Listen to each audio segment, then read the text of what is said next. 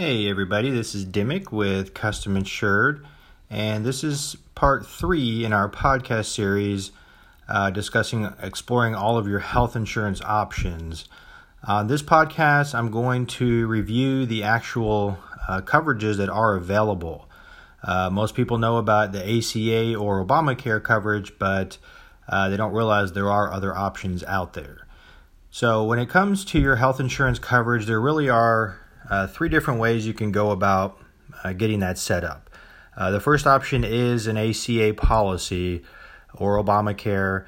Just a quick kind of overview of those policies. Some of the pros is the fact that anybody qualifies for those policies. So for people with significant health issues, pre-existing, things like that, there's no underwriting on the ACA policy, so everybody gets coverage. Another good benefit with these policies is that as long as you're in network, once you've hit your deductible, the coverage can be pretty good. So if you're in network, once you hit your deductible. As far as cons, there are several of them that are kind of adding up under the Obamacare. Some of the big cons are the fact that you have very limited networks, something we touched on the last podcast. These are virtually all HMO policies, so you're not going to be able to go to any doctor, any hospital that you want. Just the ones that the insurance company allows.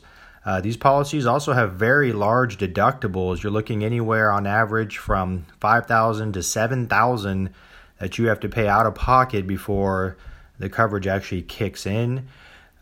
These also have had very large premium increases from year to year, on average 25 to 30%. So you're getting big jumps for those people that don't have subsidies. That's really hitting them hard. Having to switch this coverage every year. You also have open enrollment limitations with Obamacare or ACA policies, meaning that there's only a very limited time of year where you can actually make any changes going from one policy to another. Now, there is another option as far as coverage, and that is private coverage.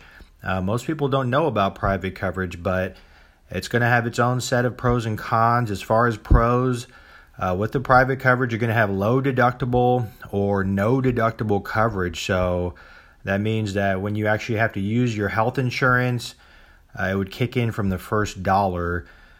You also have unrestricted networks, meaning that you can actually go to any doctor, any facility, anywhere. So you do have the ability to go anywhere you want, and your private coverage actually follows you there. With private, you also have controlled costs, so the premiums are very stable from one year to the next. They do underwrite on these policies, so they already know the health history when someone's coming in, so that doesn't force them to have these big jumps every year like you do with the Obamacare policies.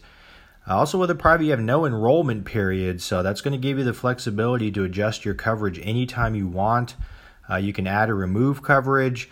There's no specific window or enrollment period each year that you're tied to.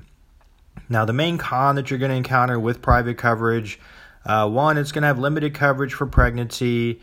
And then also probably the biggest issue would be the fact that because they underwrite these policies, people with serious health issues are going to be either limited on the private coverage they can get or pay a little more than someone that's healthy. So if someone has major health issues, a lot of times private may not be the best fit, or that, again, they may have more limitations as far as the coverage available. Now, the third option, this is really kind of unique as far as our approach from what I've seen, but the third option would actually be what we call a hybrid. And with a hybrid, what you would do is we would actually combine elements of different coverages to kind of cater to the situation.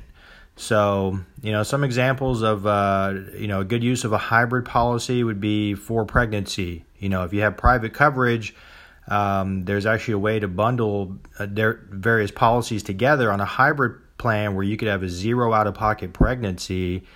Also, hybrids can be very good for people that have health issues that would like private coverage. Again, just having the ability to kind of mix and match coverages to give them the comprehensive protection they need. Now, on the con side with hybrids is if you don't work with someone who knows what they're doing or just kind of wing it, If you set it up improperly, it could leave pretty significant holes in your coverage, so you want to be conscious of that. And also, something we encounter from time to time is someone tells us about this policy that it sounds too good to be true. It's $50 a month and gives them all this great coverage for a 40-year-old.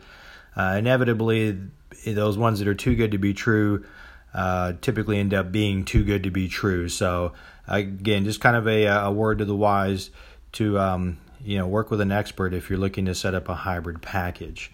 That's a very brief synopsis of the health insurance options that are available. You have ACA policies, you have private policies, and then you also have hybrid scenarios combining elements of the others. That's all for now. We're going to have another podcast after this. Take care in the meantime.